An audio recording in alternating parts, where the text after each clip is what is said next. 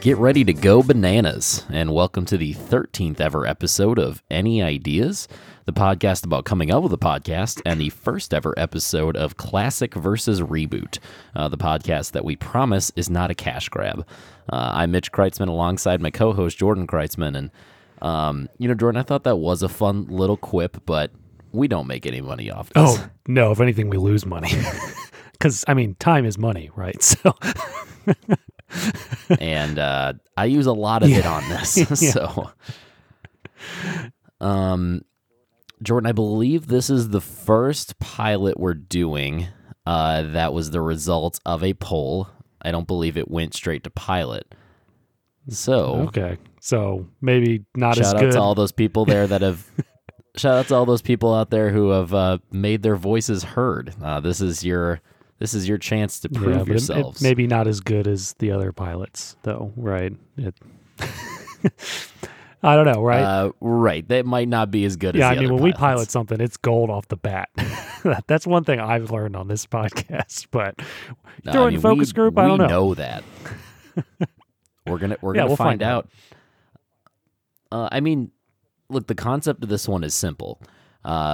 We take a movie, a TV show, a video game, what have you.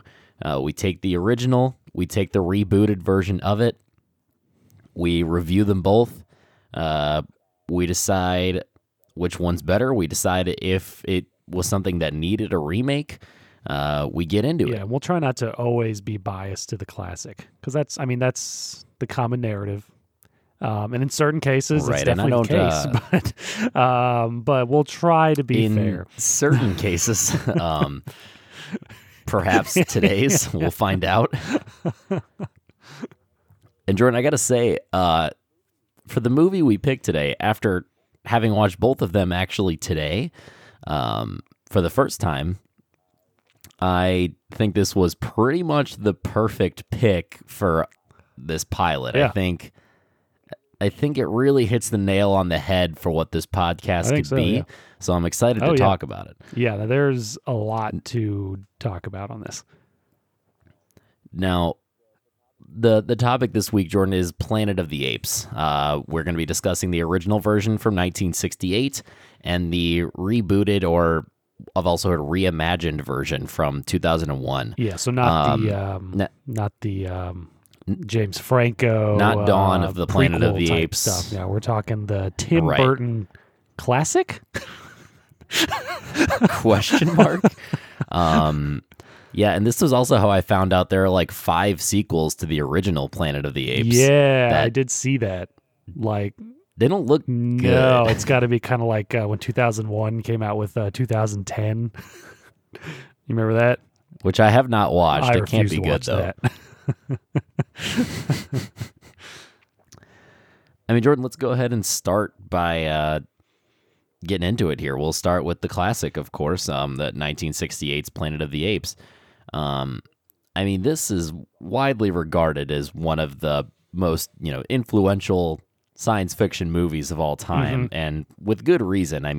It's such a cultural touchstone where so many things come up in the movie where you're just like, oh, that thing that I watched that one time is a reference to Planet of the Apes. Get your stinking paws off me, you damn dirty ape. We're going to get into it. Actually, even the but Going, Gone, did that come from this movie? You know when they do that in baseball? It couldn't have. I know they do, but I don't think it would have come from that. I would think no, too. I was leaning that way, but there's a part of me like, what if it did? My assumption is that the movie was in reference to people saying that in baseball. That's what I'm hoping to. But I guess I don't know for sure. Yeah. But some quick fun facts here, some quick context for what we're looking at here in this movie. It was released in 1968, the same year as 2001: A Space Odyssey. I feel like it's a fair comparison, and in some ways, they're very even in terms of quality. In other ways, I definitely still prefer 2001. That's my own personal taste, but the effects in 2001 are way better. You can make an argument. Yes, like the costume design and the makeup in Planet of the Apes was where all the money went. But yeah, the spaceship stuff. It's For sure agree. Now, this movie was co-written by Michael Wilson, who actually wrote Lawrence of Arabia and Bridge on the River Kwai, so definitely, good pedigree there, and Rod Serling. Twilight Zone master. Isn't that crazy? No, you didn't know that? I didn't know that until I researched this movie. No, he's I did know that because I'm a bit of a Rod Serling fanatic, but yeah. I believe he's the one that originally adapted the screenplay, or adapted the book rather, for a screenplay. Right.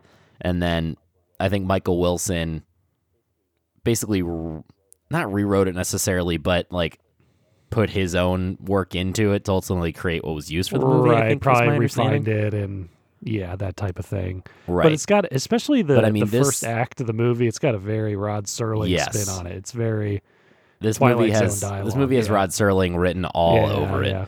Like it feels very much like To Serve Man, that episode. It's philosophical based, and Mitch, they actually provide a little bit of background on the characters, something entirely lacking in the second movie. Oh my! I mean the character development in the original is great. I really like the route that they take with it. Now, the movie starring Charlton Heston, who many people know from movies like Ben-Hur and 10 Commandments on top of this one. I did not know a lot about Charlton Heston. I was very impressed by his performance in this movie. He brings such a specific vibe to this movie. And he's like the perfect actor for a Rod Serling story. Just something about who he brings to the story is very interesting to me. Yeah. The movie's got an 8.0 on IMDb and a 79 Metascore, both definitely solid numbers.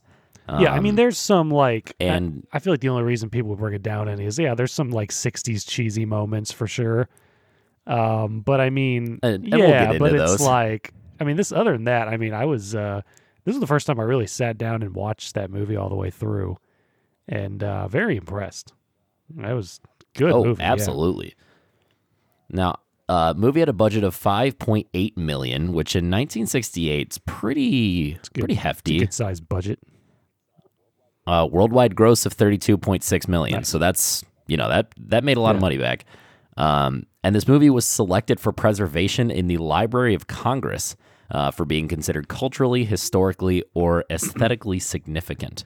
And that's something the apes will see thousands of years from now as they tear through our libraries. So I mean, let's go through the movie beat by beat here. I've got notes all through the story. So, just starting off, you basically have Charlton Heston monologuing in the spaceship before he goes into his hyperbaric chamber to go into hypersleep or whatever they call it. And I want to say that he lights a cigar in this scene. Yeah. And is smoking a cigar on the spaceship as he Real monologues. Chill. Yeah, no smoke alarms in that thing. And this is so many movies for me. I cannot get enough of that 60s retro futuristic aesthetic. Yeah. It's great. Something about it just nails it every time. Whether it's done well or not, it's just such a specific appearance that I really enjoy.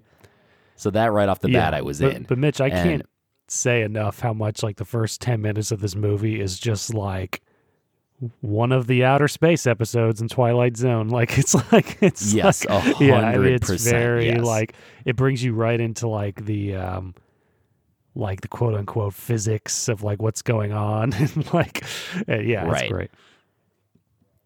Well, and then he goes into hypersleep, and you get the title sequence. And with the title sequence, the only thing that I have written down is that the score is so well done. Awesome. Yeah. It creates this really dissonant feeling of discomfort. You feel on edge. Yeah. From the title sequence, it really gives you an idea of what to expect. But then right at the beginning of the movie is where I definitely notice the practical effects in this movie are not great, especially in comparison to 2001. Like the fact that they came out in the same year, and that's not necessarily a knock against Planet of the Apes, just because 2001 was such a marvel for its time. You can't really blame other movies that came out in the same year because of that. But I mean, from here, their spaceship crashes down onto the planet. Very 2001 sequence to crash, by the way. The yes, the for camera sure. angles and the music. It's basically just like a flyover shot of the Grand Canyon that they just kind of rotate around in weird ways. Flip them upside down and goes, whoa. Yeah. And then they land in the water, slowly start sinking down. This is the part that got the first laugh out of me from this movie. They all wake up and just have full beards. And I don't know why that really got me. I was like, okay, well, if that isn't classic film right there, it's like, oh, they all have facial hair to show the passage of time. And then the woman has kind of a different passage of time there, huh? Yes, this is where we find out that the woman on board did not make it. And the way they do like show the three of them with their beards and like the music gets scary as it pans over to her chamber. I was half expecting her to have a beard, but being alive. Awesome. But they time it perfectly with like the water pressure breaking the ship, right? Because they're like shocked, and at the same time you can kind of hear the door bust open.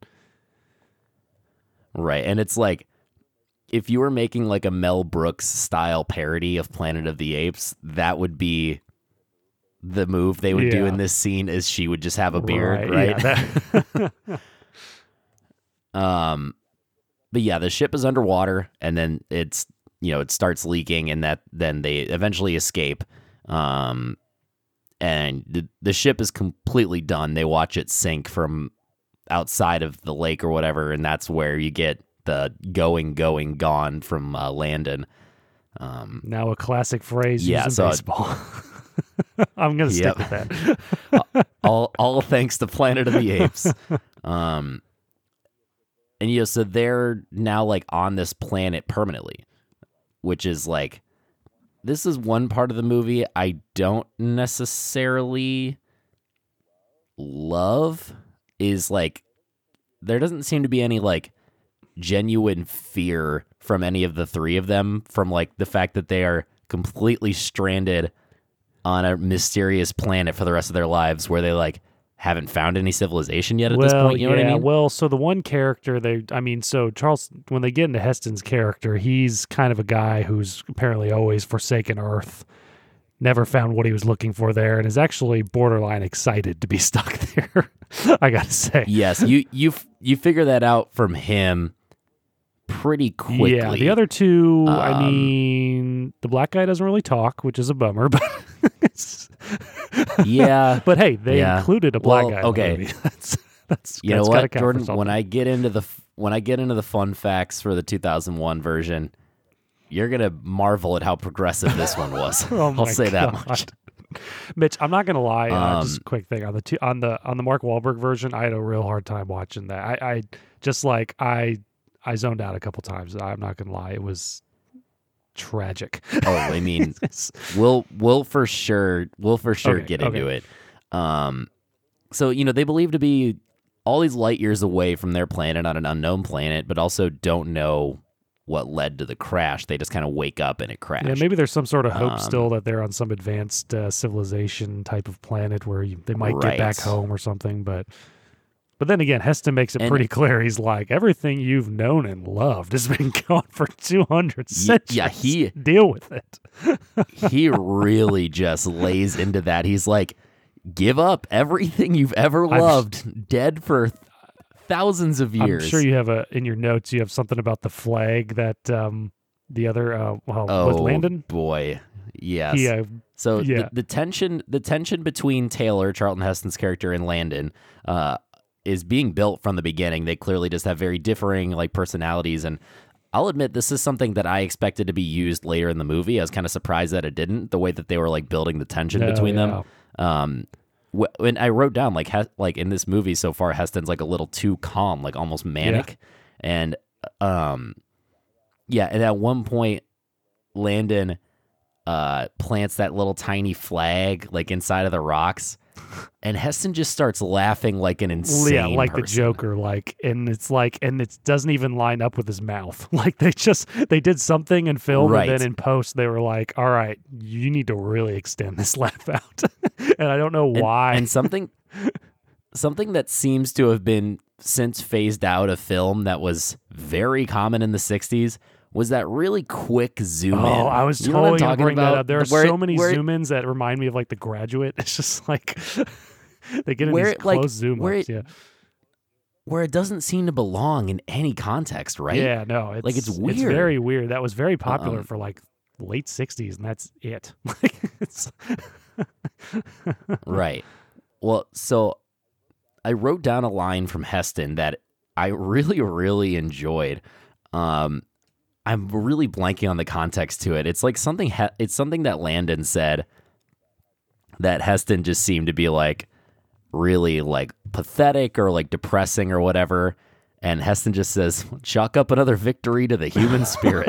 yeah. I was like, Yeah. that's such a good sarcastic. There's another funny thing line. too, where I think, wait, is it Landon the one he's always at odds with? No, it's yeah, Yes, it's Landon's Landon. like over away from the other two, and like Heston's just like, Landon, come join the expedition. Like I don't know why Yes. he said it correctly. Landon, come join the expedition. But truly, throughout the movie, I was just like, Charlton Heston is just a well of charisma. Like he Yeah, truly, like when they talk about how you truly don't have movie stars anymore, like this is what they mean. You don't have Like, a guy like this. people like this don't exist anymore. Like you could have given this guy anything to say, and he was going to be nailing it. Exactly. But I mean, so you get this, you get the tension continuing to build with Taylor and Landon as they continue to not find land. They're running out of water, and then they discover these weird scarecrow-looking things, which doesn't really get explained in the movie as to what those are. But once you find out what that area is, that's how you know. Yeah, they're more like basically. markers, I guess. Yeah, I think that was how the like forbidden zone was marked, Yeah. so that people knew not to go there, basically. Because you find out later in the movie when he gets to the civilization that they're like shocked that they survived through the forbidden zone, basically. Right. Well, some are, some aren't. Right. Yeah. Well, so these scarecrow-looking things lead them to running water, a waterfall, and they're so psyched. So psyched. And You go for it. Go psyched ahead. that they immediately get completely naked to go swim. I wrote down, was not expecting bare ass. I have that written down. Yeah, I was actually for a minute there. I was thinking we were just going to see the front part. I was like, they're really cutting it close. They, on some of these. I'm really not sure how they managed to hide it in a lot of those scenes. Yeah, I don't know if the old the old cocksock had been invented for film at that point, but but maybe. But yeah, I was just like, oh, they're just immediately getting naked. They're huh? very comfortable with one another. All right. It makes you wonder what they would have done mean, if this- Stewart was alive. Oh boy. But yeah, that must be a cultural thing. Like how old dudes at the gym are in no way apprehensive Yeah, towards very that true. Like at old all. guys swimming naked in the pools now. It's like, oh, that's what Right, you did like- in the '60s with your bros. Right. Gotcha. Yeah, you no one cared back then. And then as they're skinny dipping, all their stuff gets stolen. Which is a classic skinny dipping trope. Your clothes always get stolen when you're Classic. skinny dipping. I mean, it's you can't do it because it's like it rings some They- sort of alarm yeah, that they your will clothes get then have to be stolen. And they chase these people down, which leads them to the human colony. And we quickly learn that these humans don't speak any language at all. They're very primitive people, hunter gatherers and not much Basic else. bitches, if you will. Mitch. I will. I agree. And then they get rounded up and captured by the apes. Right. And the third in the party, the African American gentleman, gets killed. I really wish I had remembered his character's name because this is making the me whole look bad. thing worse. But yeah, him going down first is unfortunately a pretty common movie thing that they probably just recently got rid of there. So yeah, and as part of this like rounding up, we lose Landon. We don't see him killed, but we don't know what happens to him. And Taylor Charlton Heston gets shot in the neck. And then this takes us to the ape civilization finally. And the makeup and the set pieces are incredibly well done. yeah, I believe I saw that it won some sort of honorary Academy Award because the category hadn't existed yet. I want to make another point too But on I the mean- original. Is this something you can't really get for the most part, for at least this type of movie, you can't get away with anymore? Is like a slow opener, but a good opener. Yes. It's good slow, but like obviously the remake was like, no, we got to get right into it, and like I was like, I know nothing about this person now because you removed the first like 20 minutes from you the allow original. the opening to breathe a little bit. You get a feel for what's going on, how the people are. I like this kind of opening. Yeah, no, Yeah. I agree. The pacing was slow, but in a way that really allowed you to sort of gain your footing in the world Again, that it was you just were in. like all those Twilight Zones where three guys are walking around on an asteroid wondering where they are. Well, I mean, to be fair, how many Twilight Zone episodes have there been in any capacity where it's just like, where are we? And the answer, feel very like similar to the ending of this movie. Yeah, like, pretty much.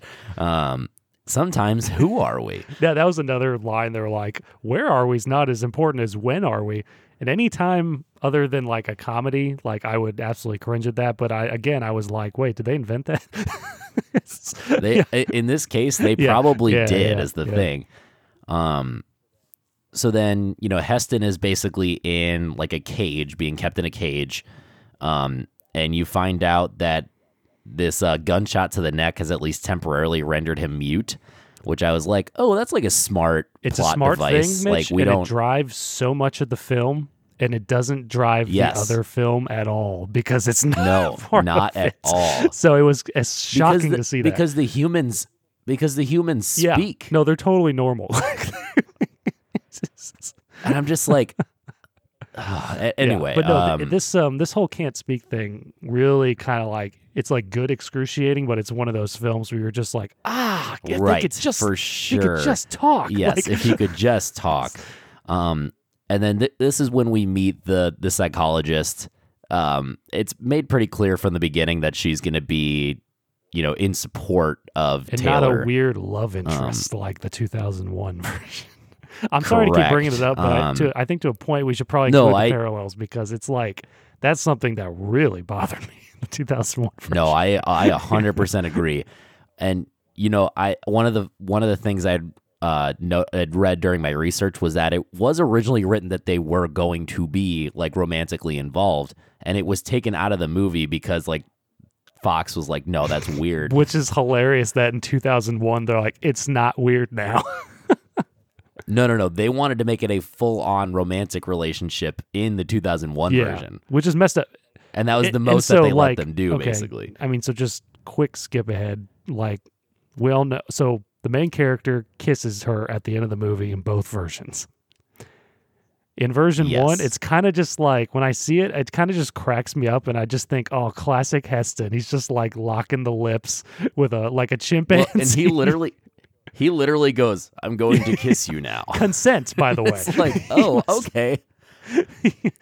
And then, and that's so funny because the psychologist is like, "Oh, but you're so ugly." Yeah. And then like her That's fiance a good is like, line. "Ooh." Yeah, It just kind of cracks me up because I It's just good. It struck me as just like Heston just like playing a bit. He's just like, yes, whereas the yeah. I'm going to kiss you whereas now. the Wahlberg version, I was just like, ugh.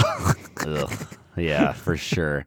And then this scene is when we also get introduced to Dr. Zaius, where he's basically like the head of research for the scientists that work in this community, Real more or tool. less.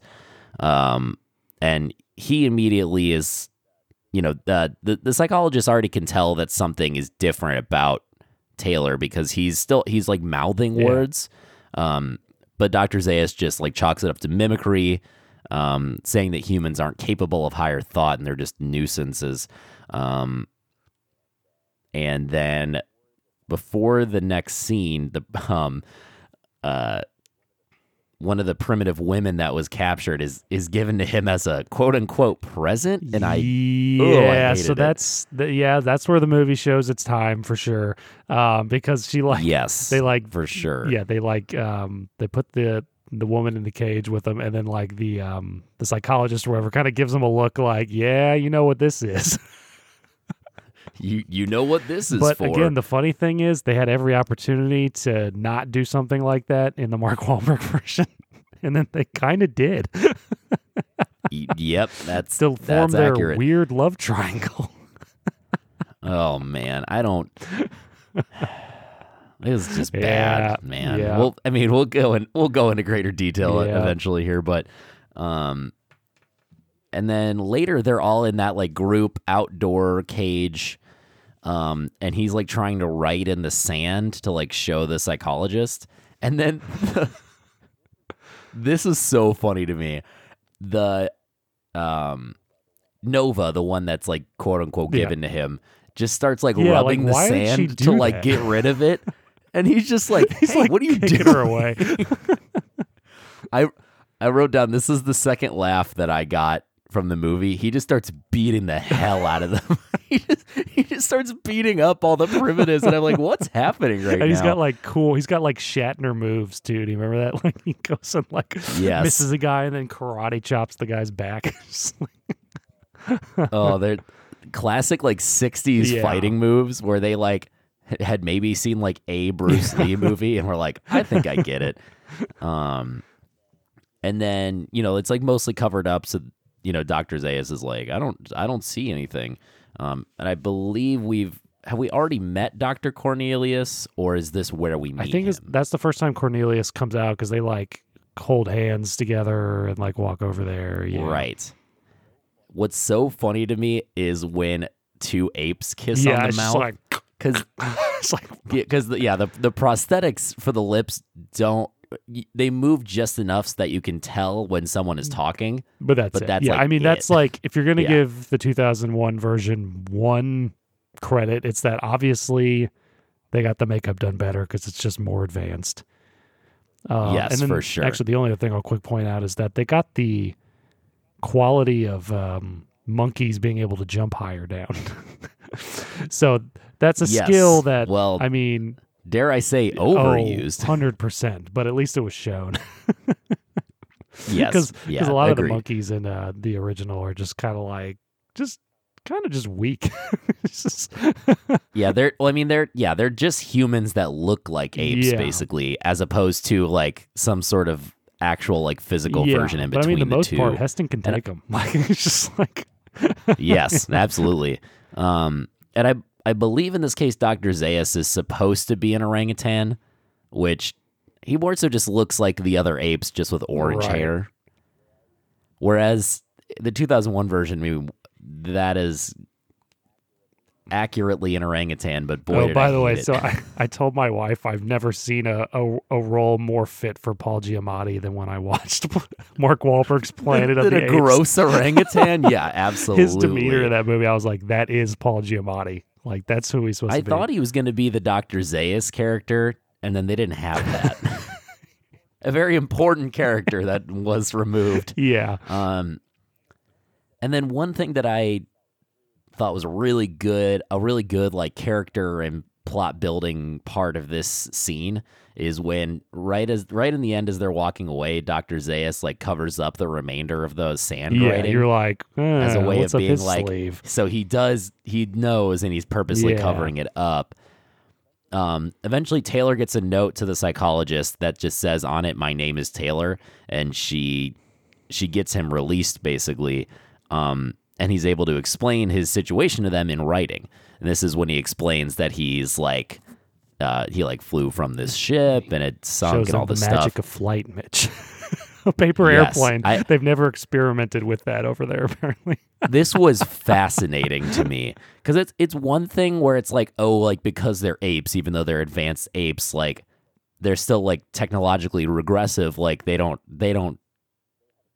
haven't, not only have they not discovered flight, they've decided flight is completely It's a scientific impossible. impossibility, according to Cornelius. A scientist Yes, himself. that is what Cornelius said. He said it was a scientific impossibility. And then he just makes a paper airplane and it's just, they're just like, Yeah, that was actually one of the best parts of the film, the more I'm remembering, is because he says that, and then Heston just folds the piece of paper up and just flies it at him. And he's like, what the hell? It's so funny because it's like a full-on like Colombian coffee crystals reaction. Just like, what? And this is when we find out that Cornelius feels like he believes he's found proof that the apes actually evolved from humans. Funny theory, but Which better is- than anyone. What It's anyone a else funny, got. right? Exactly. And then Zaius comes in, finds out that she had released him, and was like, "Oh, like he needs to be on a leash, all this stuff." And she shows him the paper airplane, and he just like crumples it up and is like, "I don't care." And then he gets put back into captivity, and they decide he's going to be lobotomized, basically. Now,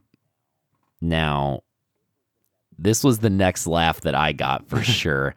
The next scene, it just sort of pans over to like one of the apes coming in to get Heston for the lobotomy, and it pans over to him asleep, just like spooning the woman. And I don't know why I got a really good laugh out of that. Yeah, he's just definitely like, oh. taking her as a companion. Yeah, I was like, oh, okay, so they're just in an established relationship now. I see. So he manages to escape, but then he's recaptured, and like in the town square he's running through, and he gets netted up, and the ape comes over to grab him, and here's where we get the classic line: "Take your stinking paws off me, you damned dirty And Mitch, ape." you know, I'd obviously heard this line in pop fiction before, or Yes. pop culture before. Sorry, but you know, it had so much more impact in the movie because he can't talk this whole time. And they've just been treating him like garbage the whole time. And the first words he says are like completely like agonizing and Yes. like just dismissive of these apes. It's like, you think you're great? And it's so good. It's like such a 60s line. It's such a It's like, take your stinking paws off me, you damned dirty Mitch, ape. it's so perfect, and I can't believe how much Tim Burton blew it. I my was God. irate that when that. I mean, you know what I'm talking about. When Michael Clark Duncan goes, "Get your stinking paws off me, you damn dirty human." Lost it. I was Yeah, upset. I lost it. You throw that great line right at the beginning of the film, switch it thinking you're being cheeky. But it just sounds dumb. It was just it was horrible. Yes, agreed. Now, after this, I think is where we get to like their conversation before the trial, right? Yeah, I think so. Yeah, so in this conversation before the trial, this is how we kind of find out that humans don't have any rights whatsoever. And that all apes and that- were descended from some sort of ape god. Right, and I was just going to say, this is where we find out that apes are creationists, like from an This ape is god. a very funny commentary on creationism versus evolution. Oh God, am I going to get this right? Evolutionary theory, which is like very funny to put in a film in the 60s. I kind of feel like. Well, and like to me, this is what sci-fi has always supposed to have been. Like, Yeah. like using sort of an absurdist reality to comment on the world that we actually live in, and that's like what Rod Serling yeah, that's what he always was all nailed about. And this is what science fiction. The original Planet of the Apes does perfectly, is it talks about, this like denying evolution, or like just the statement of man Reject it, in like- general, that like they're Right. Rejecting technology, like we need to take better care of the planet. Yeah. All this that's what I stuff. was just like, that, is this a call for global warming? I was like, I mean, this movie is very Yeah. progressive. Oh, I'm gonna it say is. that. Like, I'm Yeah. very impressed. And then we also find out right around this scene that they did lobotomize Landon, which Right. I'm glad that we got like closure on his yeah, fate, as sad as it was. even though it was like obviously bad closure. And here's where like one of my next favorite lines came up. Because he just loves saying like filthy and dirty. Like later in the movie when he's like going to chase after one of the apes and he just goes, "You filthy." He doesn't even finish it. He loves cutting them to the core. Like he's so Yes. angry he's been belittled by apes that like when he gets a chance to talk, he really tries and belittles them back. Like it's great. And you would do Right. the same because it's like you're being treated like garbage. Well, but yeah, so here's the line that I loved. When he finds out Landon's been lobotomized, he goes chasing after, I think it's I think Zaius. so, yeah. And he goes, "You cut up his brain, you dirty baboon." Such a good line. Like, are you kidding me? Yeah. You cut up his brain, you dirty I love it. baboon. No, I love So it so good. much. And then we get to the trial, and basically you have Zaius refusing to believe his story that he came from another planet and flew in from a spaceship and all this stuff. But his assumption is that there's like more of him in the Forbidden Zone because that's where he came from, basically. Like he's convinced there's a tribe of his type of mutants, quote unquote, around somewhere. Right. Yeah. And then you have the psychologist and Dr. Cornelius like backing him up, basically saying all these things about like their theory for the evolution and all this stuff. And this is where we get the three like the council of the three apes doing the did you catch this? The see no evil, hear no evil, speak no evil? No, Did you I see didn't. that? So the three, as I think Cornelius is talking, the three apes in the council, one of them's covering his ears, one's covering its eyes, and one's covering its mouth. But I read, when researching the movie, that was actually improv. Oh, that's funny. Yeah, which is like such a great That's great. thing No, to I do didn't in the catch that. moment. That's awesome. Yeah. Yeah, so Zaius refuses to believe his story and still has him, set up to be lobotomized. But then arguably my favorite character comes in from here, Lucius, the psychologist's nephew. This movie's funny. People don't give it credit. It's a funny movie. Like it cracked me up. Like, regardless of how funny it's supposed to be, it still has a lot of funny beats while maintaining a general seriousness about it. But so Lucius, the nephew, comes in pretending to be from the zoo, says like, "Oh, we're taking him over to the human zoo because he can talk. Like, that's a fun novelty." And then he hands the like prison guard the note, and as he's reading it, like he hits him on the head and like ties him up, and they get Taylor out of there. And then they start going through the Forbidden Zone basically to help Taylor escape, more or less. Did you mention he insists that they take the woman with them? That's right. He insists that Nova go with them, because I think he knows what his long-term plans are here. I think he's got it all figured out at this point. So they make it to the shoreline. They've like set up camp, and this is where the cave is, where Cornelius had discovered those artifacts about the findings, basically. And when they get discovered at the shoreline, Taylor already has a gun. This is so funny to me. Because when Cornelius meets them with all the horses to go through the Forbidden Zone, Taylor's like, "You got any guns in there?" And he's like, "Oh, the best, but we won't need them." And he's like, "Yes, we will." he like grabs it. And he's like Cornelius is always just like his fiance is always just like, "Let him do it." It's like, fine. Yep. It's so funny.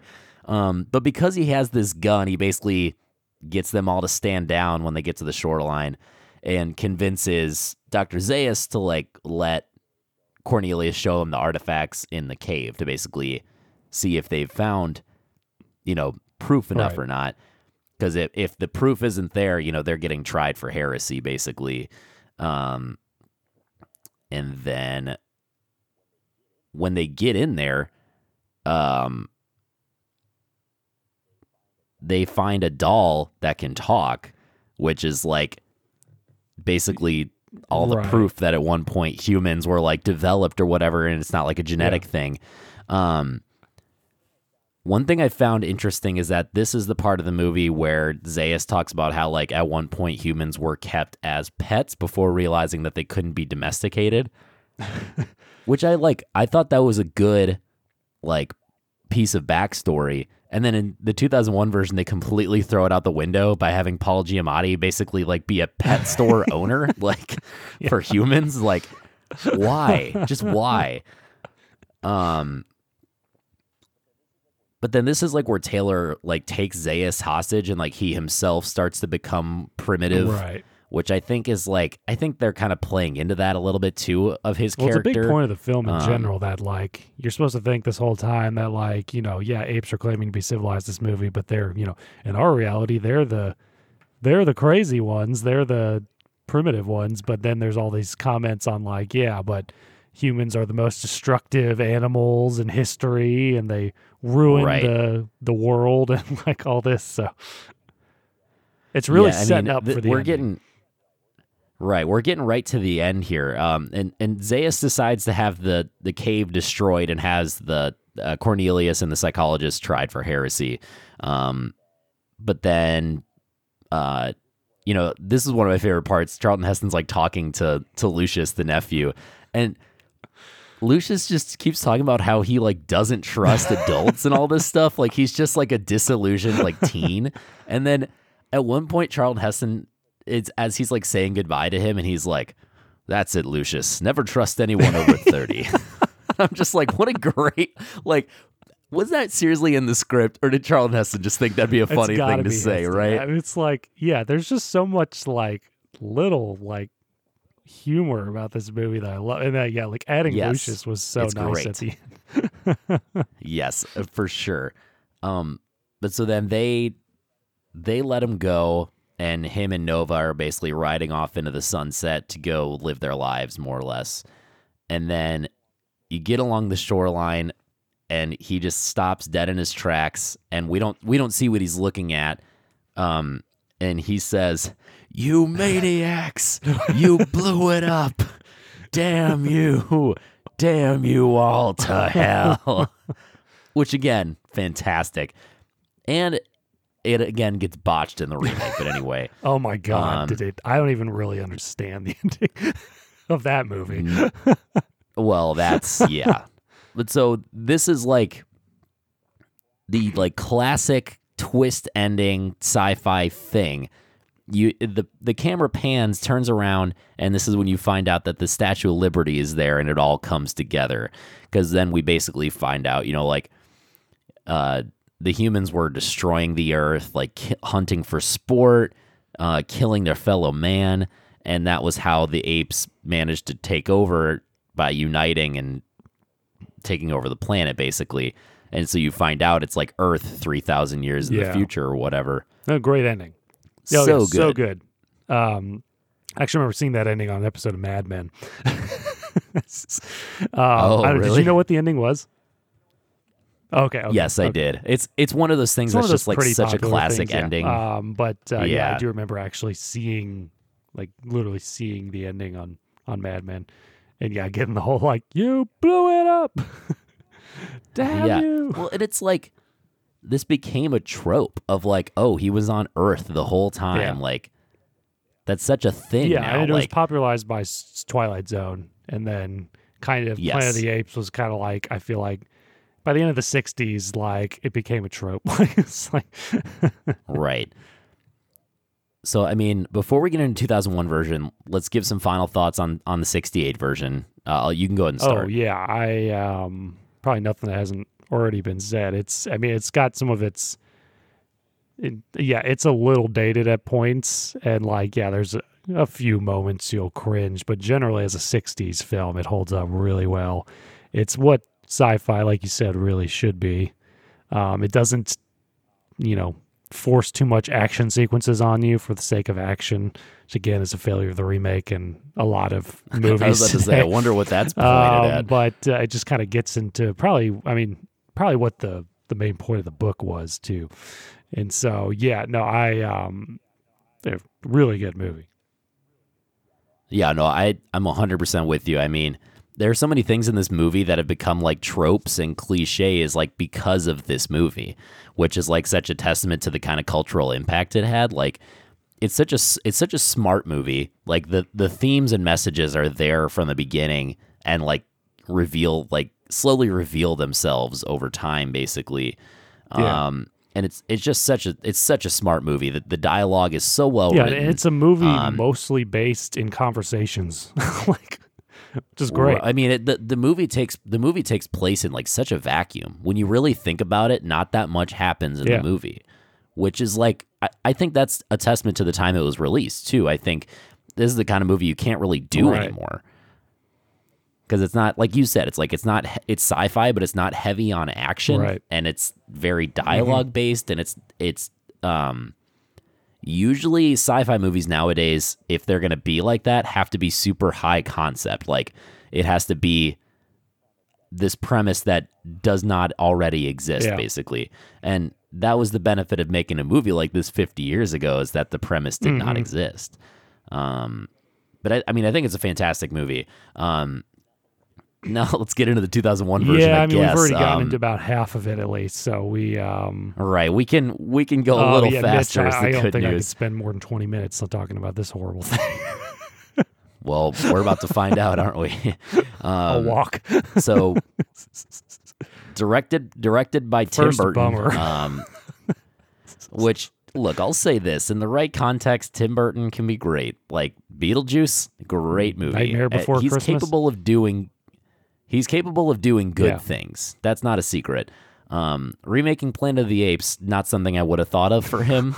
So, it's just amazing, I guess. how a director of his caliber can make something so bad. I mean, I know good directors make bad films, don't get me wrong, but it's just like so many weird choices like you'd think anyone would just know not to do. I don't know. And truly a star-studded cast, which is unbelievable. It's starring Mark Wahlberg. Now, this really all he had done at this point was Boogie Nights. Yeah, and he looks like his Boogie Nights version of Mark Wahlberg. Like, he was not at all established as like a huge movie star yet, which is obviously not a bad thing. If he was right for the role, he's right for the role. But a huge bummer for him that this he was is not his right first for the big role. blockbuster. Well, and it was just like they were going for a different movie here. He didn't have to play the exact same part that Charlton Heston played, but for the specific part he's playing, which is basically the guy like leading a revolt, like he wasn't playing that. I mean, on top of that, we have Tim Roth in the main villain role. Another great actor. He played it a little too ape, in my opinion. Yeah, that was one of my big comments about the movie in general. Is that they were much more like savage than they were in the original. Yeah, and Tim Roth's character was just like unbelievably savage, just like. Yes, and not to mention gross. Yeah, he was just 2 inches from everyone's face. Like, yes, it was. Mitch, awful. By the way, here's my impression of Mark Wahlberg in Planet of the Apes. Hey, Apes, how you doing? Say hi to your mother for me, all right? It's my said that a lot in the movie, right? I have some lines written down from Mark Wahlberg in the movie that are basically that. And then in the role of like Tim Roth's number 2, we have Michael Clarke Duncan. Look, I love Michael Clarke Duncan. I'll say that. And Jordan, remember when I told you about this movie not being as progressive as the movie that came out Yeah, 30 plus years before something it. feels wrong about making him a gorilla, right? Well, so the backstory here is that Michael Clark Duncan was in the middle of filming Green Mile when he was called about being cast in the movie, and he, quote, rightfully assumed it was for a non-human role. So that's rough. That makes me a little sad that he kind of just knew. Oh, man. I know, right? That is sad. And then in the sort of the psychologist character role, at least as a plot device, we have Helena Bonham Carter, who, fun fact, not yet in a romantic relationship with Tim Burton at the point of this movie, which I did find interesting. Is this what swooned him? Her Michael Jackson maybe. version? Oh my God. It 100% looked like Michael Jackson. That's so funny that you say that because I hadn't put that actually, together. that was something Claire brought up because she'd actually seen the film before, and I was like, "You've seen this?" And like, I was like, "Yeah." She was like, "Yeah, that one looks like Michael Jackson." I was like, "That's racist." Yeah. So then I like noticed what she was saying. I was like, "Oh, I get you." Oh, I get it but now. no. Yeah. Here's one thing I'll say about her character in general is that they go way too far in right off the bat of what her essence was in the original. Like her essence, obviously in the original, is like, yeah, she's kind of on the human side and all that. In this, Right. in the original, she's like just kind of. I mean, she's a scientist, but she's not overdoing it, right? Like she's Right. going to lean her way. But this one is like jumping around, like getting all the lines out right off the bat, just like humans are not savages, and just like Right. And she plays much more of like a hippie rebel character as opposed to like a compassionate intellectual like in the first one. It's a much more interesting developed character in the original. And then that was her reaction upon seeing Mark Wahlberg and getting real close with him was the first time I was like, it was the first inkling I saw where I was like, wait a minute, where is this movie going? I don't. Well, and that made me realize, like, oh, she doesn't actually like care about their rights. She just like has a human fetish, apparently. So. Yikes. And then, of course, one thing I did forget that I wanted to mention about Mark Wahlberg. This movie came out in 2001, right before Mark Wahlberg could have been on that plane and stopped 9/11 from happening. I don't know what to say about that one. Wait, hang on. You've heard that about Mark Wahlberg I have, before, right? but like a little bit. So he claimed His whole thing is like, let me tell you, if I'd been on that plane, if that had been me on that plane, I would have stopped it's him. a real bummer how many like actors and actresses somehow use 9/11 to benefit their careers. Can you imagine being so self-centered that like you play a strong person in a movie and you think you can stop 9/11? Crazy. Okay, so what I was gonna say, the other big name in this movie, of course, the Mott's, Paul Giamatti, Who is by far the best thing about this movie. He's just the character he's playing is insane, like truly insane. He's the comedic relief. He's like the cowardly one that sort of just is hanging back for his They own somehow survival. still make like, him bald. yes, he's an ape and yet somehow still bald. Really nailing that Always down. looks a little bit distressed. Always looks incredibly disheveled. It's just perfect for him.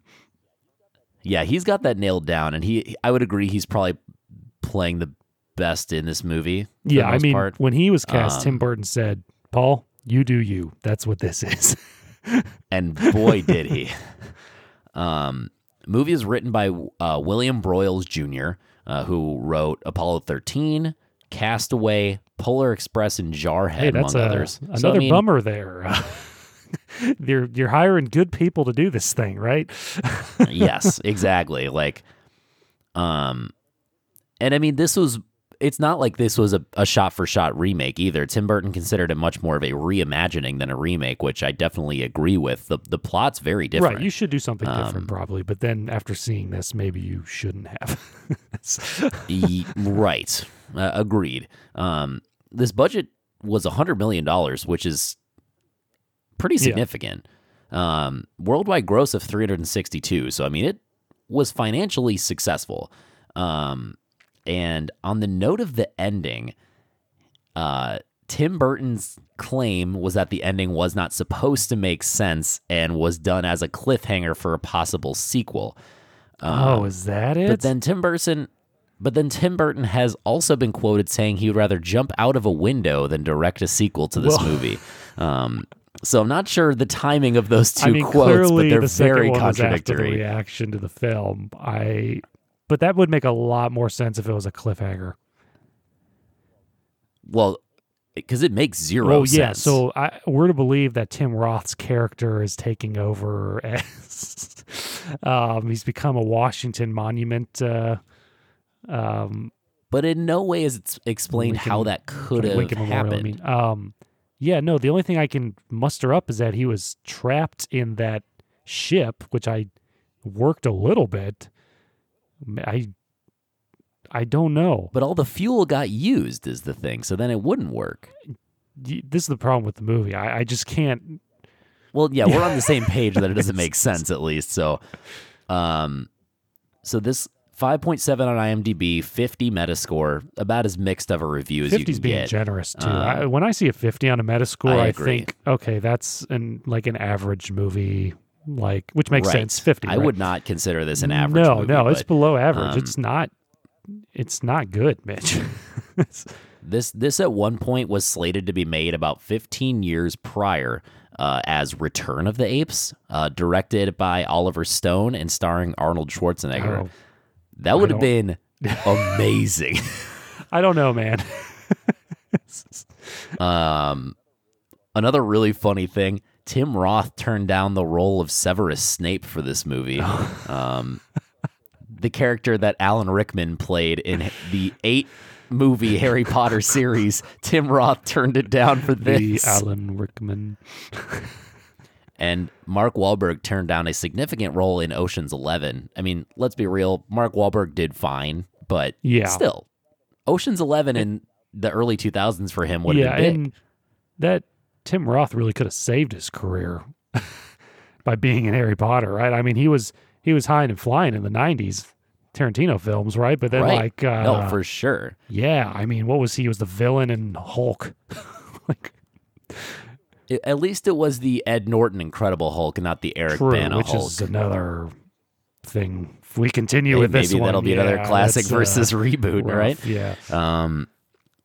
Let's see. Oh, Mark Wahlberg blames 20th Century Fox rushing the release for the mixed reception. How on earth could you have saved that in post-production? Supposedly before the script had even been finished, 20th Century Fox had nailed down a release date, which is not great. Okay, I get you now. Yeah, so things got a little rushed. In other words, I mean that kind of thing happens too. I mean, you got to factor that in. I know we like to go and first of all, you and I don't make movies at all, so we don't really know what it's like in the background. So I understand there's budget concerns, time concerns, that can all play in, and we see that in our own aspect of lives in our own way, one way or another. But still, absolutely. I'll go and diss everyone involved. Then it's I won't just say Tim Burton screwed it up. Right. I'll say 20th Century Fox. You blew it up. You blew it up. Damn you all to hell. Yeah, I mean, let's get into a little bit of the plot points here, sort of step by step. Given that we've already talked about quite a bit of it, we don't have to go into great detail. But for the audience, let's do a skim of where this movie goes. So, I mean, starting with the title sequence, it already has the makings of a much more generic movie. It just had late 90s, early 2000s, action sequences, the camera panning on big stuff. It's all just very, very generic, and definitely stuck in the time that it was made. Right. And the film starts with a chimp in a space pod, flying around. And it's about to crash, and then you find out it was a simulation, and Wahlberg is training a chimpanzee in a simulator. And And then he seems to be working on this space station where they train apes for space flight to like investigate anomalies, basically, was my understanding. Not a bad concept. I mean, it's... that holds. I mean, there are parts of the reimagining that I do think work and were worth exploring. Some, to be clear, just some. Like 3. Yeah, I mean, the details and the dialogue just feels so much more like generic, like sci-fi action. And like basically apes were used to make sure like the area is like safe, and that's what they do when they approach this electromagnetic storm. They put out Wahlberg's ape into the storm, and he gets lost. And this is when we find out that Wahlberg kind of hates chimps, I guess. It's like, this is so weird to me. This is the character development you're going to choose, like that he dislikes. Well, wait a minute, wasn't he apes? going out there to save them? No, he was going out there because he was like, he said, never trust a monkey to do a man's job. Well, he did say that. As he was like getting into his something pod. else too along the lines of like, going after my chimp. Like, that's true, I guess. but it's what like, was he going to do? it just Like, felt does he have some sort of right. claw that extends from his... Bizarre, just truly bizarre. So he, unbeknownst to the people running the ship, gets into another pod and goes to investigate the electromagnetic storm. And this leads to him crashing his ship into the water.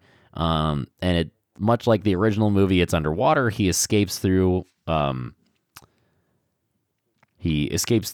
and then immediately discovers humans and is captured. Like immediately. Yeah, and there's the entire 20-minute sequence where he's like alone through the desert, like character development completely we know gone. nothing about Mark Wahlberg. And the other general problem with this movie is that the sets look cheap, Mitch.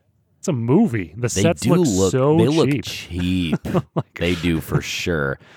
Yeah, and like this is just such a testament to the fact that newer movies just like refuse slower pacing. It's just not something you see anymore. Yeah, so he's captured along with the other quote unquote primitive humans, but they can talk. It's almost done as like a reveal that they can talk, and I'm like, yeah, there were certain reveals in this movie where it was specifically Tim Burton telling the audience this is different than what you knew. Yes. Like this was like the Star Trek reimaginings where like J.J. Abrams was like, hey, we went through the time vortex and now things are all loop-de-loop. Like it's truly bizarre. You're absolutely right. There are some reveals in this movie that are only reveals because you watched the original. You're supposed to know what the other movie they used is. The like, damn you all to hell line somewhere in there too. That's again used by an ape for something. Yeah. And there are parts of this movie, like the plot isn't explained because it like accepts the original movie as like common knowledge, even though they're not in the same universe at all. Yeah, no, that like it's just bizarre. And then, like you said, this is the part where Mark Wahlberg gets captured, and Michael Clark Duncan, the gorilla, says, "Get your stinking paws off me, you damn dirty human." I almost turned it off right so there. I was like, "Sorry, Mitch, can't do it." My eyes nearly rolled out of my sockets, like so bad. Like, yeah, Michael Clark Duncan faced racism for this. Right, exactly. And like one thing I do like is that from here they're kind of put in this like little wagon basically to go back to the community and get imprisoned. And I do like the attempt at establishing more of like an ape culture and community in this movie, like because they're like going through the streets and like the kids are playing like soccer and there's stuff, like and kids it's like in like leather jackets smoking weed at some point. You remember that?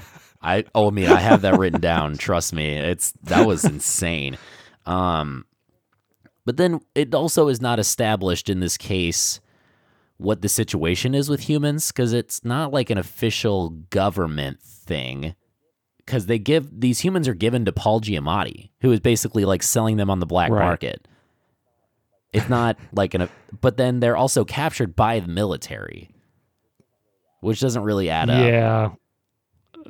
Yeah, nothing about this movie really adds up too well. Well, but the big disappointment to me, like you said, is like we were talking about this quote unquote reveal that they can actually talk. It's like I know it's a reimagining, but you just take away everything by doing Right, that. and we have no proof now that they're primitive, really. Yeah, and now Mark Wahlberg hardly they're not- they don't- stands out. That's the problem. Like she's Right. He's just wearing different like clothes. Helena Bonham Carter's just like, this one's kind of different, I can tell, and it's just like, but how? Like it's just like other than the clothes, like Right. It's like, Well, and this is one of the Mark Wahlberg lines I have written down when they're in the little wagon and no one speaks to him because it hasn't been quote unquote revealed yet that they can speak. He just looks around and goes, "Hey, where are we? What is this place?" Like he just says that like out of nowhere. Like, why did you wait until now to ask? And like, I don't know. It just really struck me the other as thing that really odd. bothers me is once he's like in the prison or whatever, he's just kind of sitting there staring at the floor. Like he's just accepting this Right. reality. Like he's just like, Yeah, he's not making any attempt to No. do anything. But then like this is another thing I've written down that's weird. Like, well, like first of all, the Tim Burton aesthetic in a movie like Planet of the Apes makes me deeply uncomfortable. Just something about that I just did not like.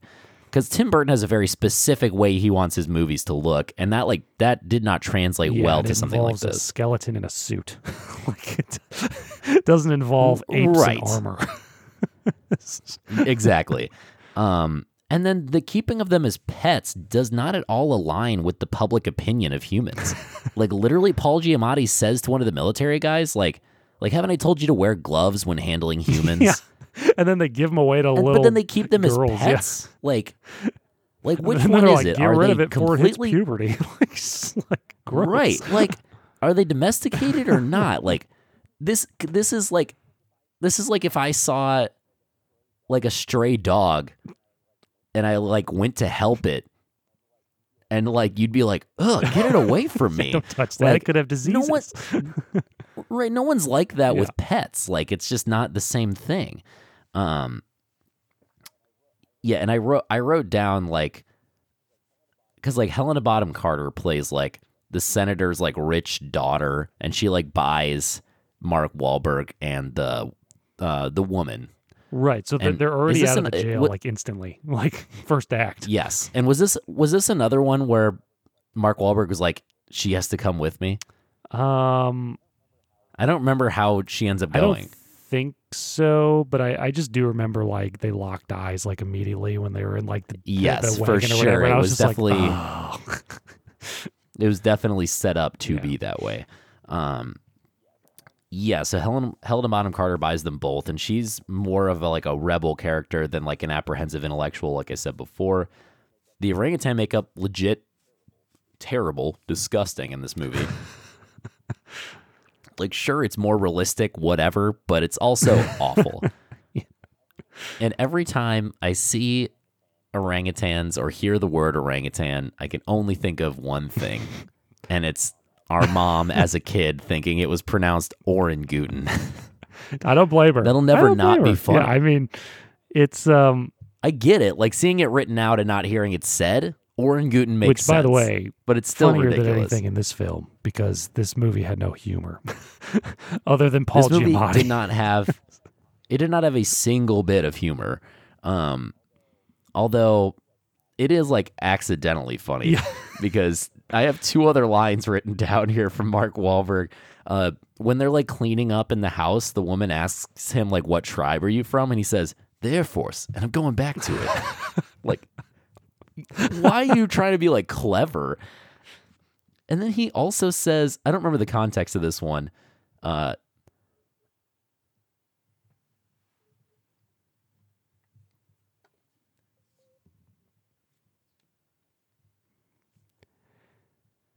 Yeah, so I don't remember the context of this one, but he says, "How did these monkeys get like this?"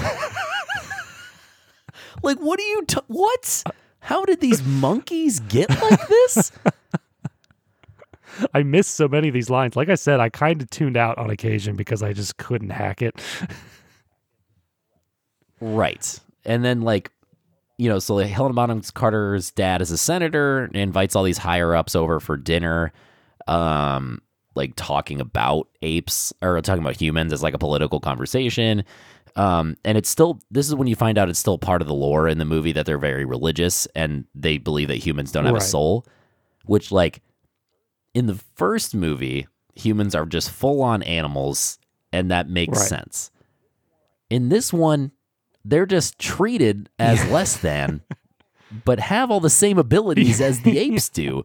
But then they say they don't have a and they're soul. just not allowed to like, speak. That's crazy. the difference. Like in the first movie, they can't speak. In the second one, I don't think they're allowed to speak. Right. And then this is like the scene where we find out like Tim Roth has a thing for Helena Bonham Carter, which is gross. Very gross. Right. And then like immediately Wahlberg like escapes with the woman and that other butler guy that's just kind of like there already. And it's so weird because he at first seems like he's like, what are you doing? You can't leave. And then as soon as Mark Wahlberg leaves, he like follows him like immediately. Well, I got to make sure where he's going. Right. I'll just keep following you now. And here's one thing I'm going to say as well. So Tim Roth finds those two military guys seeing the damage that was caused by Wahlberg's ship, and he comes up and kills them. Pounds them down. Like, which I thought was like, again, at the time when I saw it, I thought it was like, oh, he knows the secret of the planet, right? So he's killing these guys who saw some evidence. But then, nope, that doesn't really come up. Oh, yeah. So, okay. So this is the part of the movie when they're running out of the city and they see the random assortment of apes doing weird shit. So this is when we see the rock and roll druggy apes. We're just like out of their minds when they see the humans walk by. Yes. We see the gross orangutan and his wife doing some sort of mating dance type thing. Right. Yeah, that was weird. Oh yeah, so they took the old man human with them to try and save him. The woman's dad. And that's played by Chris Christopherson, by the way, which I found interesting. Okay. He accepted the role because his kids really liked Tim Burton's movies. That was in the trivia. That's such a bummer. Yeah. So he ends up getting killed so that they can get away and they like escape through the tunnels. And then do you remember? You probably don't. This was such a weird small thing. Helena Bonham Carter is like trying to like console the woman. Like she's like, hey, like, are you doing okay? All this stuff. And then like the woman's like mad because it's like you're part of the apes. And she like, so Helena Bonham Carter's like touching her on the shoulder, like trying to console her. And then the woman touches her like back. And Helena Bonham Carter lets out this like super loud monkey noise and just like freaks out. And then like, I'm like, what? No, either you're primitive or you're advanced. And they're both weirdly mad at each other because they both like Mark Wahlberg. Makes the whole thing even weirder. Oh yeah, I also wrote down, because then Mark Wahlberg's talking about how he got there on a spaceship or whatever, and you know they also don't believe flight exists in this one, which leads Mark Wahlberg to say talking monkeys can't exist. Again, get it together, Wahlberg. He goes underwater, grabs his bag from the ship that has a creepy dead ape in it. The underwater, there's that creepy dead ape. And then Mark Wahlberg. So the original timeline of the movie takes place in 2029, and then he goes way into the future. By the way, I hate when movies do that. This movie was made in 2001. Right. Why would you make something so in the future 28 years later? Yes, exactly. But then he has like this super advanced like ray gun in his bag that like works. And then that other gorilla that's with them like destroys it, and he's like, you could use it against us, which like I don't disagree, but also I was like, okay, but did you see what that thing was capable of? You like, blew it up. You guys didn't you didn't stand a chance until now. You blew it up. Yeah, so I wrote down Wahlberg has a super OP future gun, and they destroy it. Let's see. So they find Paul Giamatti in the jungle, like kind of hiding. They take him with them, and then like This also had a similar issue to what the Star Wars prequels had, where a lot of stuff gets political in places where no one wants politics. Because there's a whole scene where Tim Roth goes up to the senator being like, I'm going to need you to declare martial law so that I can kill these people. And the senator's like, okay. And it's like, I don't think one senator has the ability to declare martial law. I don't think that's how it works. Why even bother with that? Like, it's just... Right. It felt very unnecessary. Like, if all to the plot holes and weird things in this movie, you're worried that the that army general guy is going to commit murder and get away with it. Like, it's just like... Right. And so then once they're still walking, like after the scene, they're still walking through trying to escape. And then I don't remember how it comes up, but Wahlberg starts talking about how we destroyed the planet and the only apes left are in zoos. And I was like, okay, like if we're going to bring in the same like themes as the old one, like that's all you got? Like that's it? Because like the reveal of this movie wouldn't have had that theme in it. Like that wouldn't have been... Right. That wouldn't have been part of the commentary in any context. And so then Tim Roth goes and sees his dad because his dad is dying. And they establish that he's some sort of higher up in the government or community as well. And, you know, he reveals that at one time the humans were the masters over the apes. And that's like a big reveal early in the movie. Which it's not the full reveal, but it is part of it. So then this part I was a little confused by. He had a gun hiding in a vase, and he was like, hey, destroy that vase. And then he did and pulled the gun out. And I was like, is he going to use the gun? Or is that just to reveal, like, oh, this is what, like, the humans' guns looked like? I didn't get it. That's the old movie rule, isn't it? If you pull a gun out, Chekhov's gun. Pull a gun out, if a gun is presented, it's gonna be used.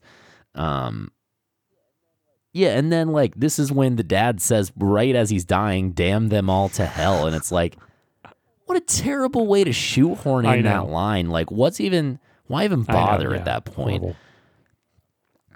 We see the random scarecrows again. And that's how we know that they're going towards this movie's version of the Forbidden Zone, like going towards the ancient ruins. I didn't explain this part. As part of his bag, he has this little like communication device with the ship, and he's seeing that it's like on the planet that they're like coming to rescue him. So that's where they're going. So they get to the ancient ruins, which is where, according to his little tracker, is where they're going to be. So they're going towards those ruins, and they run through that military base that's like right on the river. And rather than like, so one of the people with them is like, oh, like why don't we find a different way to cross the river? And his logic is like, no, we're gonna go right through the base and into the river because they're scared of water. Yeah, that was a big thing in this movie. Like, and I was like, is it like some sort of big piece of common knowledge that apes are afraid of water? Not to my knowledge, but I guess I've never really seen them in water. I don't know. I thought of that too. I was like, I don't think I've technically seen an ape swim. But just a weird but plot it's still construct to solve a situation. Right. Right. Yeah, so they barely make it out of there, and they get to the ruins where supposedly his people are supposed to be, but instead they find the ruins of the space station that he was in. So there's a sign in there that when he like rubs the dust off, it says "Caution, live animals." But before he rubs the dust off, it just says Kali Ma. And I was like, oh my God. I thought the exact same thing. I was like, wait, what does that mean? Did you really? Because I was like, because it just said, yeah, it said Kali Ma. I was like, Kali Ma. Yeah, so it's revealed that storm like put Wahlberg thousands of years into the future. It's revealed that the planet started with the space station crashing onto this planet and the apes that are on the ship, like the trained apes, basically overpower the humans and take them over. And then when they come out from the space station, all these humans have come to like see Wahlberg as like this big revolutionary character. And like I wrote down that I like the spin on the origin story of the planet that the movie uses. Like I thought that was a pretty cool idea. It's not bad. But I also thought it's like, it's not really what sci-fi is about. It's just like a twist. Yeah. Like it's just a twist, and that's it. And then like, this is the furthest a human has ever gotten towards escaping apes, that he's like a godlike figure now to humans. Like he's barely done anything. I don't what understand. Has he done? Like he's been released from. He didn't have to fight or like anything. Like he's just like he can he get just in ran water. away. This one got a really good laugh for me. Wahlberg gets on a horse, like surrounded by all the people, and this is like, you know, the classic like pre-battle scene where like, you know, they like make like the big Aragorn speech. And he gets on the horse and looks around. And he goes, "All right, everyone's got to scatter." Like he's just like, "All right, everyone start running away." Like, it's like using this big moment to like, there's no for like, Frodo right, moment. It's just guys, we gotta book it. Like, and like Wahlberg's like blaming himself as responsible for all this because they came searching for him, and that's how they landed on the planet. And like Helena Bonham Carter at this point like has got branded as a human by the Tim Roth character, like with that like physical brand. Right. And so like she's trying to like relate to him now, and it's like supposed to be like a heartfelt moment between them that falls like super flat. And I was like, what's even the point? Again, you just think she wants a taste of the old human. You know, yep. Like, so it just, you know, just doesn't work. Right. So then like right before the battle, Wahlberg discovers that like the thrusters on the ship are still working. Like there's still like a small remainder of fuel left in the ship. So he like comes up with a plan. And then like suddenly this teenage boy that's been kind of just like hanging out the whole time has an arc, and I'm like, what's happening right now? He's barely even been referenced, and suddenly he's like, you gotta let me up there to fight. And it's like, at what point was this established? Like Tim Burton just remembered about Lucius and was like, oh, we need one of those. Right. And then Wahlberg wasn't doing the classic thing where he's like, no, you're just a kid, okay? You can't do it. He basically was like, no, like I get that you can, but we need you like back here to help out over here. And that kid was like, I can do it, you'll see. And he like goes up to the front line with the main people, and then his horse just falls. And he's like stuck there. And Wahlberg has to go rescue him. I just wrote down in my notes, I was like, stupid idiot kid ruins everything. Like, why did you do that? That was so pointless. That's another thing I don't remember. I think I was zoned out by that point. So as soon as this like first wave of ape soldiers gets close enough to them, Mark Wahlberg turns on all the thrusters and just blows their whole shit up. Like he really, like you would have thought half the army was dead the way they made this scene look. But then it doesn't actually kill them. It was just a distraction, basically. And then all the humans just start coming up and start like hitting them. Like this was the big idea. And then the butler human dies, and we get a full-on Wilhelm scream. Do you remember that? Oh, vaguely, yeah. Because it literally just like, I was like, oh hell yeah, full-on Wilhelm scream in here in a 2001 movie. And then like, so there are some action sequences that are like okay in this like final battle. Like it's not terribly done. And then we see another pod from that ship come flying through the air, and everyone just kind of stops and waits. Now, what I thought was going to happen, because I had done that research and saw what Tim Burton had said about the movie ending, that it was like, oh, like it wasn't supposed to make sense. It's supposed to be a cliffhanger for a possible sequel or whatever. when it's just a flash in the sky and you don't see the pod yet, I thought like that's where the movie was gonna end. I was like, oh, like this is a big cliffhanger. What is it? Nope. It flies through the air and lands in the middle of the battle, and everyone's just sort of stopping to wait to see what happens. And it's Wahlberg's chimp that got lost in the electromagnetic storm from the beginning of the movie. And all the apes believe that this is like the ape god that has like come back to bring peace. Like it's literally Jesus coming back to them is this ape. And I'm like, they had no question in their minds. So that was it right there. So I have a series of notes here that are really funny to just sort of say as they're written down. So in this part of the movie, if you remember, Wahlberg like takes the chimp out of there and they start like walking around, like walking towards I don't even remember where they're going. They're just kind of walking around, and then the chimp runs into the space station and he has to follow him. And then the Tim Roth character goes in there with him. They like start fighting, and right before he's about to get shot, like he traps him in like the little command center and he can't get out.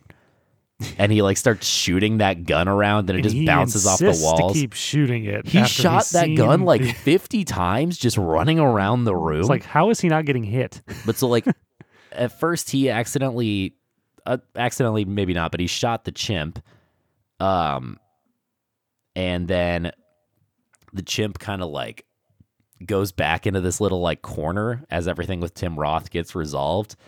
And then Mark Wahlberg just goes and gets the chimp, and the chimp is fine. But my series of notes here was, that is one cute chimp. And then I wrote down, military chimp kills him, ? Frowny face. Military chimp gets trapped and dies. Never mind, he's okay, smiley face. And I was like, oh, good. We're not actually killing the chimp. That would have been a real bummer. I like to think that was right in the script notes for Tim Burton. Yep, never mind. He's okay. Smiley face. He got the script. He was wondering, how should I do this?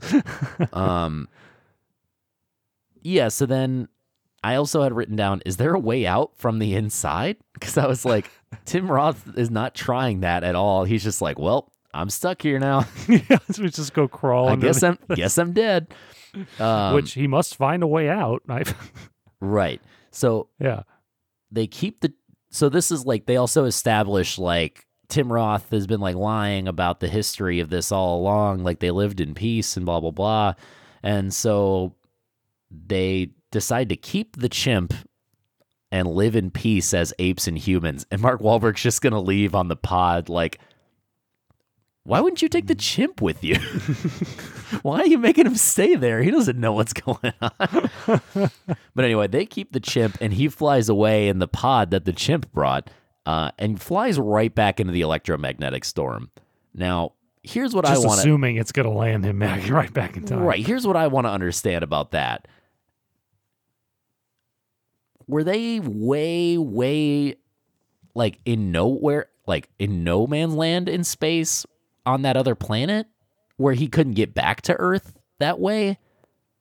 Probably not, right? Yeah, they certainly don't make it clear. I don't know. Either way, he definitively knows he's going back to Earth, specifically Washington, D.C. I don't know why Washington, D.C. Well, I guess we know, actually. He lands right in front of the Lincoln Memorial, which is not actually the Lincoln Memorial. It's a FAA airspace is telling him where to land. Right. And then you find out the Lincoln Memorial is actually a memorial for Tim Roth's military chimp character. And then the movie ends with Mark Wahlberg getting arrested by a bunch of ape cops. A bunch of gorilla cops. And here's what I don't understand. It seems pretty definitive that the planet he spends most of the movie on is not Earth. And then he goes back to Earth, and Earth is referencing a character from that other planet. Yeah, which makes you think somehow Tim Roth's character was able to do some sort of time warp. Was able to follow him to Earth in some way? But get there earlier in time. It's nothing. Somehow Let's just stop right now. It's nothing. Like, this ending makes zero sense. It's like they were trying to put themselves in a corner before making the sequel. Like they had no idea how they were going to do it. Like they thought they were the Breaking Bad writers. Like, right, like write yourself into a corner. It's almost figure like your way out. it's almost like those contradicting Tim Burton quotes were said at the exact same time, and he's like, I want someone else to direct it with that as the ending of the first one. Like, just trying really to screw the next director. right. I mean, that's it, right? What else is there to talk about? No, you hit all the points. I can't think of anything else to say on it. It's just not good. Yeah, I don't mind some of the James Franco version ones. Those are okay. No, those are like definitively good movies, and it uses the universe of the original rather than the like universe it just of gives this backstory to how exactly it happened, right? And whatnot, which I guess in essence actually kind of takes away from the original. It does a little bit because they're claiming it just is all based on a virus instead of humans destroying the planet, and right? Everything. But no, this one is just like what you said. What else is there to say? Right. I mean, so we don't even need to do this part, but we'll do it anyway. I mean, classic versus reboot. Which one is better? Very clearly classic. Yeah. I mean, 100%. We can put as part of the poll, as part of this pilot, we can put out a poll. I think it's pretty obvious which one's going to win, but we still can. And you know what? If any of you vote the Mark Wahlberg version, why don't you go ahead and press the unsubscribe button to this podcast? Why don't you just stop listening? How we about don't that? want you. We'll drop our subscriber base from 4 to 3. I don't care. But I mean, the other question I think is a little more debatable. I think we'll have the same answer, but I think it's more debatable. Was this reboot worth doing? Oh, no. I don't think so either. No, it just doesn't. Everyone loves Planet of the Apes. They made sequels after it, apparently. So people had gotten their fill of it already. That was how I felt. Like, yes, this movie is a reimagining. It really just takes the very general conceit of human from Earth goes to mysterious land where apes are the advanced ones and they enslave humans. Like it takes that general conceit and goes a totally different way with it. Yeah. Which I'm glad that it wasn't shot for shot, but still unnecessary. Yeah, no, when they call this movie Planet of the Apes, that's literally all there is to it. Yeah, this yeah, exactly. It's much less complicated. It's just an ape planet. So, I mean, yeah.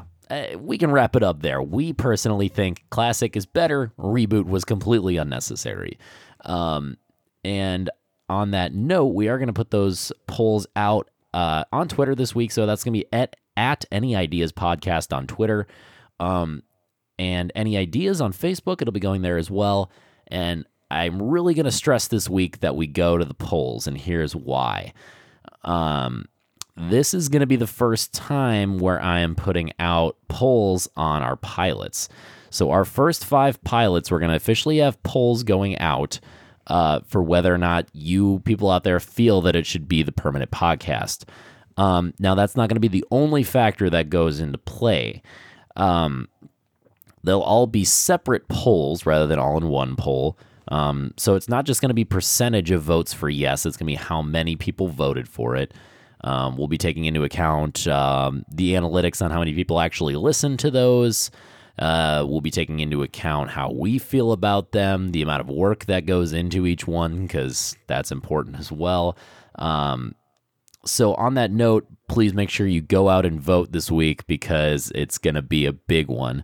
It's going to be very important for the future of the podcast. And for sounds like you're talking about like presidential voting or something. Yeah, I'm taking it very seriously. Yeah, we'll pass out stickers that you voted. Yeah, there you go. But I mean, as always, please rate, review, subscribe, and tell your friends. You can also email us at theanyideaspod@gmail.com with questions, concerns. And until next week, remember, life is full of second chances, but sometimes you only need the one.